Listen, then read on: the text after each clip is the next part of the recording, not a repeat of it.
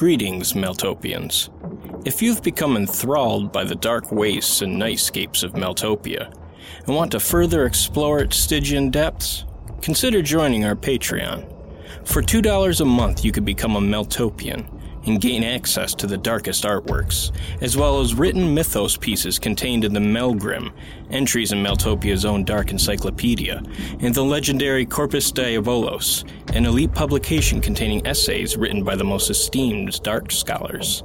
For $5 a month, become a feared Mailsayer and gain early access to episodes on the Meltopia and Sleep-Wake Cycle podcasts, and listen to new episodes of our audio series, Tales of Meltopia, The Lost Library, and The Weird Book.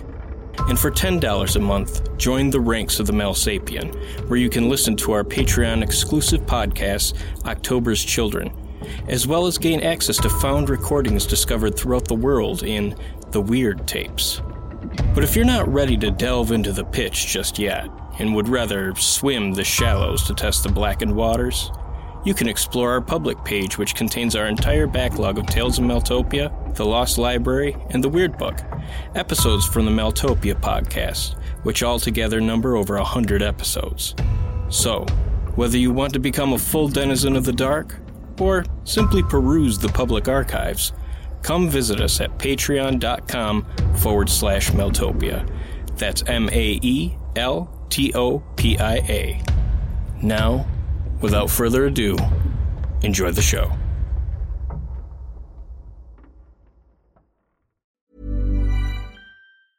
Cool fact, a crocodile can't stick out its tongue. Also, you can get health insurance for a month or just under a year in some states. United Healthcare short-term insurance plans, underwritten by Golden Rule Insurance Company, offer flexible, budget-friendly coverage for you. Learn more at UH1.com. Introducing Wondersuite from Bluehost.com. Website creation is hard, but now with Bluehost, you can answer a few simple questions about your business and get a unique WordPress website or store right away. From there, you can customize your design, colors, and content. And Bluehost automatically helps you get found in search engines like Google and Bing. From step-by-step guidance to suggested plugins, Bluehost makes WordPress wonderful for everyone. Go to bluehost.com/wondersuite. Say hello to a new era of mental health care. Cerebral is here to help you achieve your mental wellness goals with professional therapy and medication management support. 100% online. You'll experience the all-new Cerebral Way, an innovative approach to mental wellness designed around you. You'll get a personalized treatment plan from a therapist, prescriber, or both in a safe and judgment-free space. Your Cerebral therapist or prescriber will outline a customized plan with clear milestones along the way, so you can get to feeling your best. With Cerebral, you're not alone in your mental health journey. We're here to empower you to live a fulfilling life. So take that first step towards a brighter future and sign up today at Cerebral.com/podcast and use code ACAST to get 15% off your first month. Offer only valid on monthly plans. Other exclusions may apply. Offer ends July 31st, 2024. See site for details. Hey, I'm Ryan Reynolds. Recently, I asked Mint Mobile's legal team if big wireless companies are allowed to raise prices due to inflation. They said yes. And then when I asked if raising prices technically violates those onerous 2-year contracts, they said, "What the f*** are you talking about, you insane Hollywood ass?"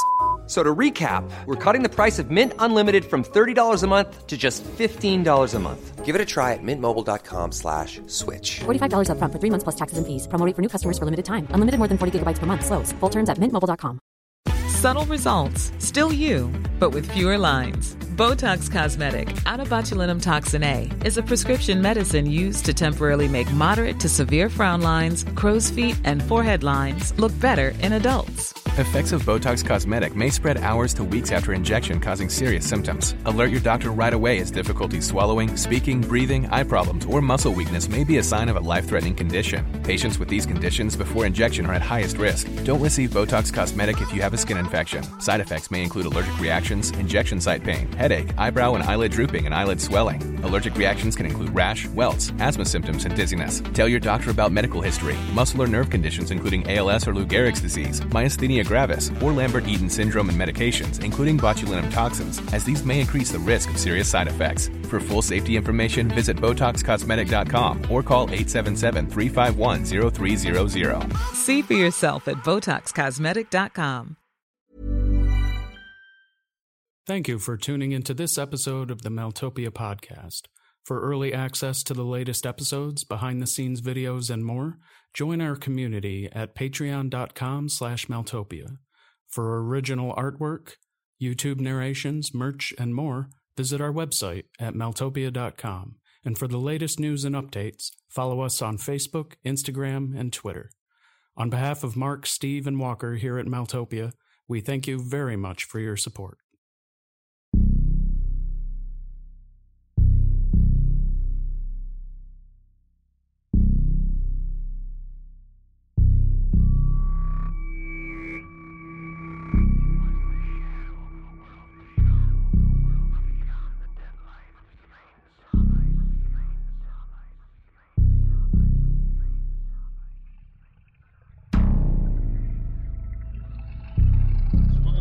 Greenwich was shocked today as police arrived to investigate two grisly murder witnesses say the women's feet were sewn together at the bottoms and lips to look like mirror images of each other. This story followed the latest in a long list of murders perpetrated by the infamous serial killer known only as the Family Man. Before he left, the killer told Mr. Mulgrew that he used the bones of his murdered family as killing instruments.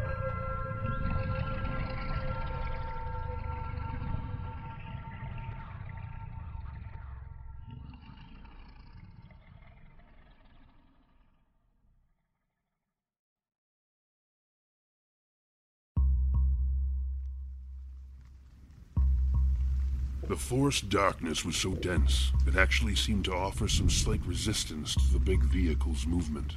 The thin rain began to fall, and the distant flashes of light and thunder promised a far grander show to come. For the most part, the driver kept his eyes on me via the sizable rear-view mirror, only periodically glancing back at the road for direction. The man was no newcomer to his route, and he was a very poor liar. So, tell me, how far north am I taking you?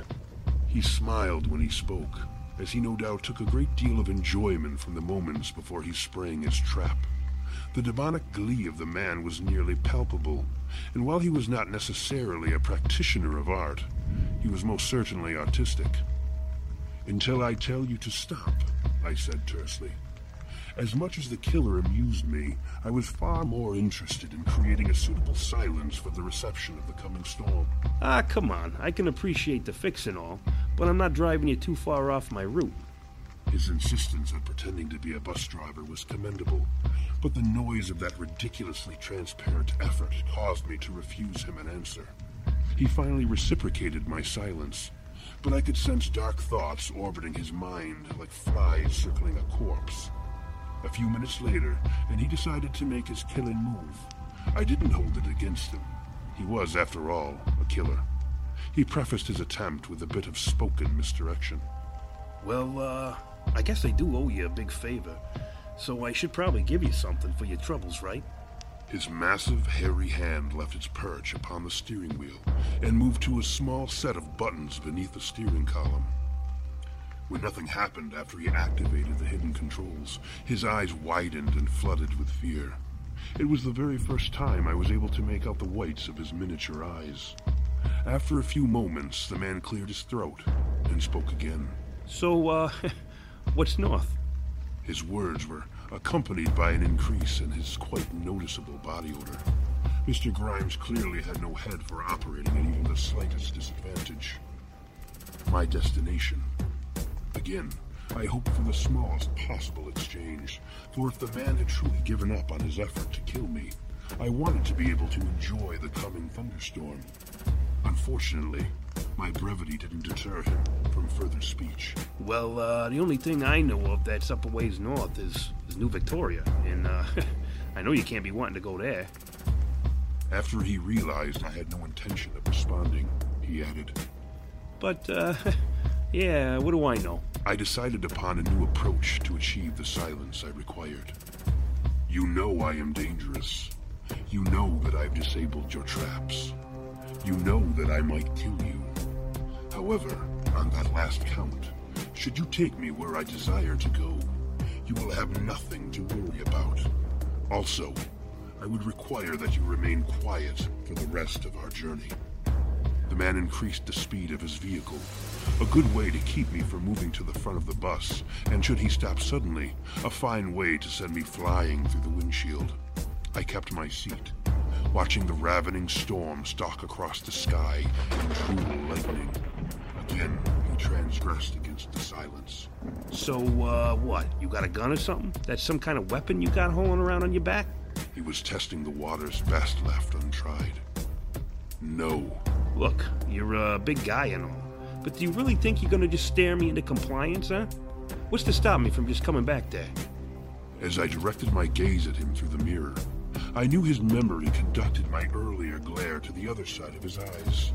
My eyes now lived within Mr. Grimes, and he understood.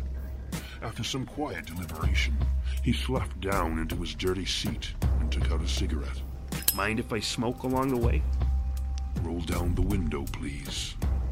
You got it, Chief.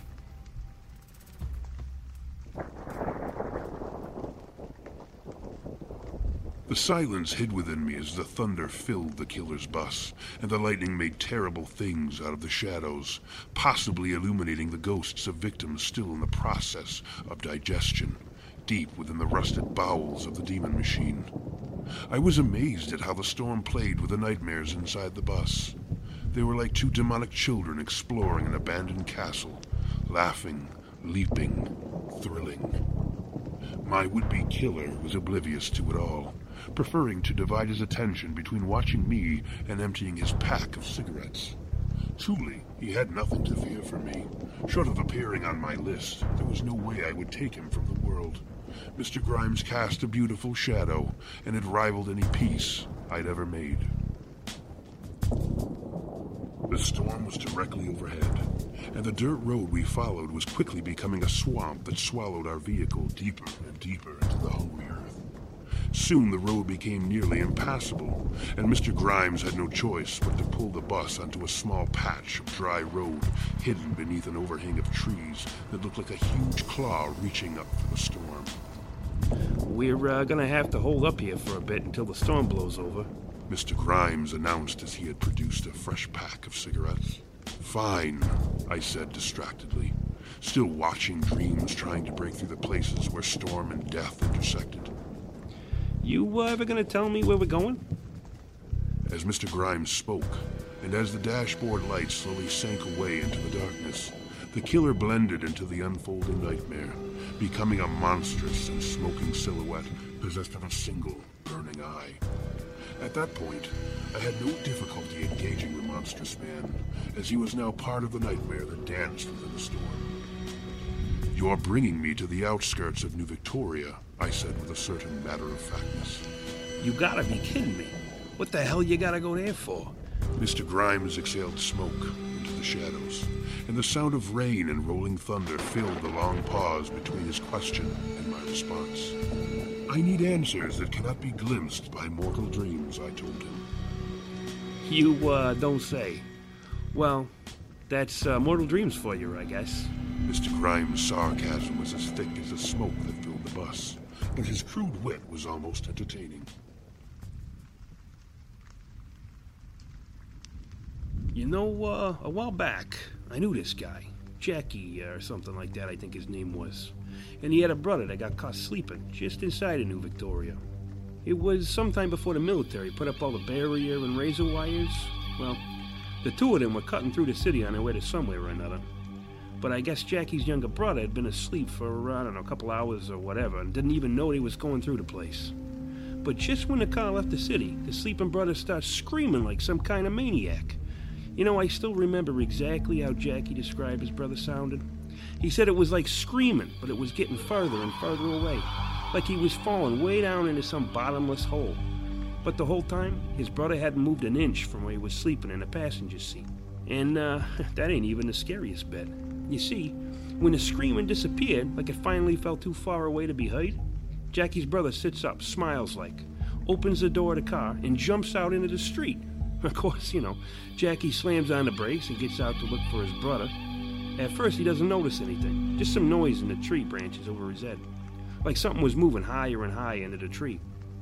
So then Jackie walks a bit further down the road, looking high and low for any sign of his brother, when all of a sudden he sees what looks like a frickin' man breaking through the top of the woods, bobbing along in the air, sound asleep. Well, Jackie realizes it's his brother and starts yelling at him to come back. Don't you know, his floating brother just smiles and gives a little wave goodbye, and then off he goes, up into the clouds over New Victoria. It was stories like that one that sent me to New Victoria the first time. However, I'm one of the few men who have slept in that dreadful city and awakened in the comfort of his own body, so I know all too well the perils of sleeping within that place. Despite all of that, I could not repress a growing desire to revisit the living nightmares that stood under the deathly light of darkest sleep, casting molten shadows.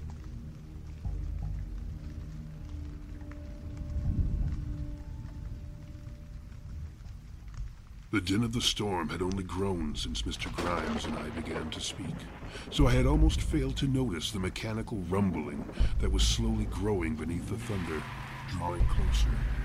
When the noise finally dawned on Mr. Grimes, and the headlamps of multiple vehicles pushed through the darkness of the bus, a long, snaking grin slithered across his ghastly face, and a once banished confidence returned to his tiny eyes. Yeah, well, look at this. Looks like you might not be going to New Victoria after all, big guy.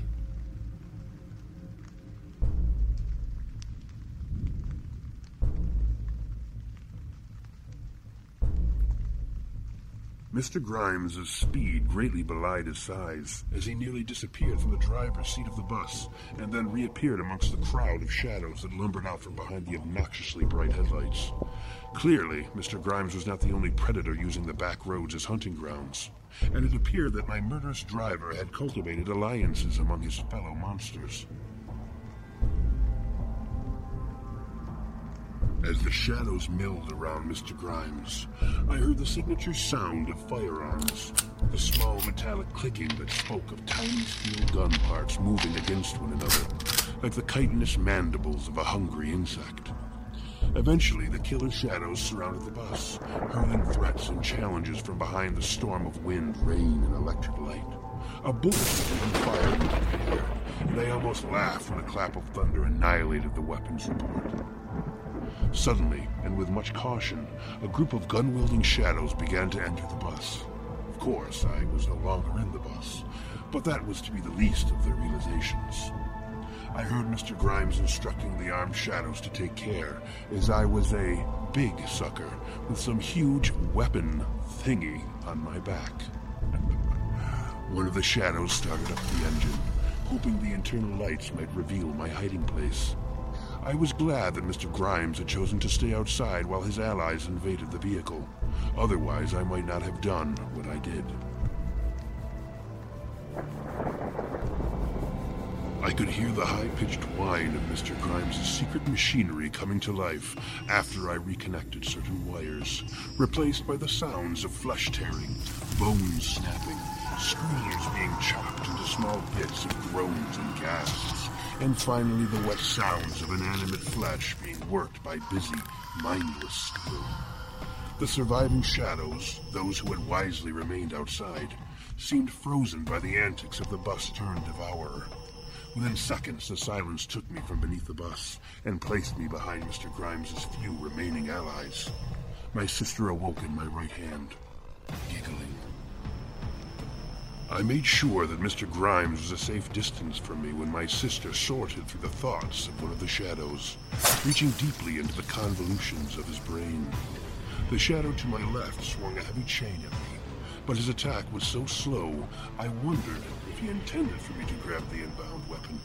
I obliged, seizing the chain and pulling its wielder from the ground. My sister entered the hidden places of his body, dancing like a happy child from one red room to the next. After my sibling had exhausted her enthusiasm, I hurled her ruined playmate at the last shadow standing. The flying body struck the shadow in the midsection, smashing it against a tree. My sister was about to play with the stunned man when the thunderous voice of my father commanded her to stop. He wished for Mr. Grimes to see him and the wonderful work of which he was capable. In an instant, my father was revealed, awake and afire with stolen stormlight. The shadow shuddered beneath my patron's terrible gaze. The injured creature pleaded for mercy, but my father had none to give. However, I was pleasantly surprised when the shadow decided to attack rather than die quietly. Like a cornered beast, he howled his last breath, launching from the ground, knives out like bared fangs. While his feral madness may have served him well against any other foe, it failed him in the face of my father. The thunder roared as the axe collided with the man. My great benefactor seemed to channel the fury of the tempest, creating a second storm of blood, brains, and bone.